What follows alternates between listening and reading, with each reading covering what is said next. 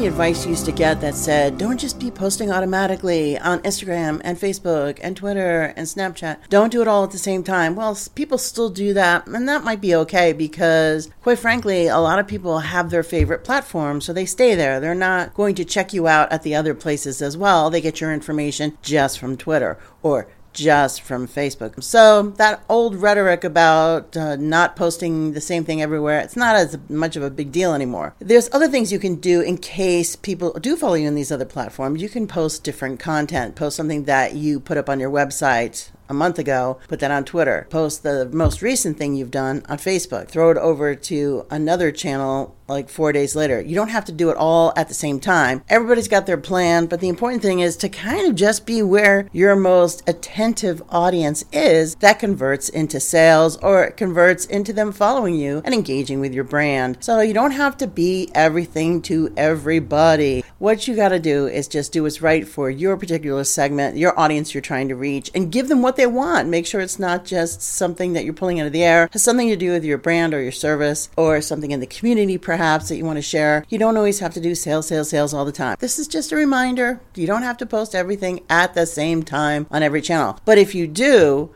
it's not as a big deal as it once used to be. This is Jan Rossi. It's Marketing Residency. Bye-bye.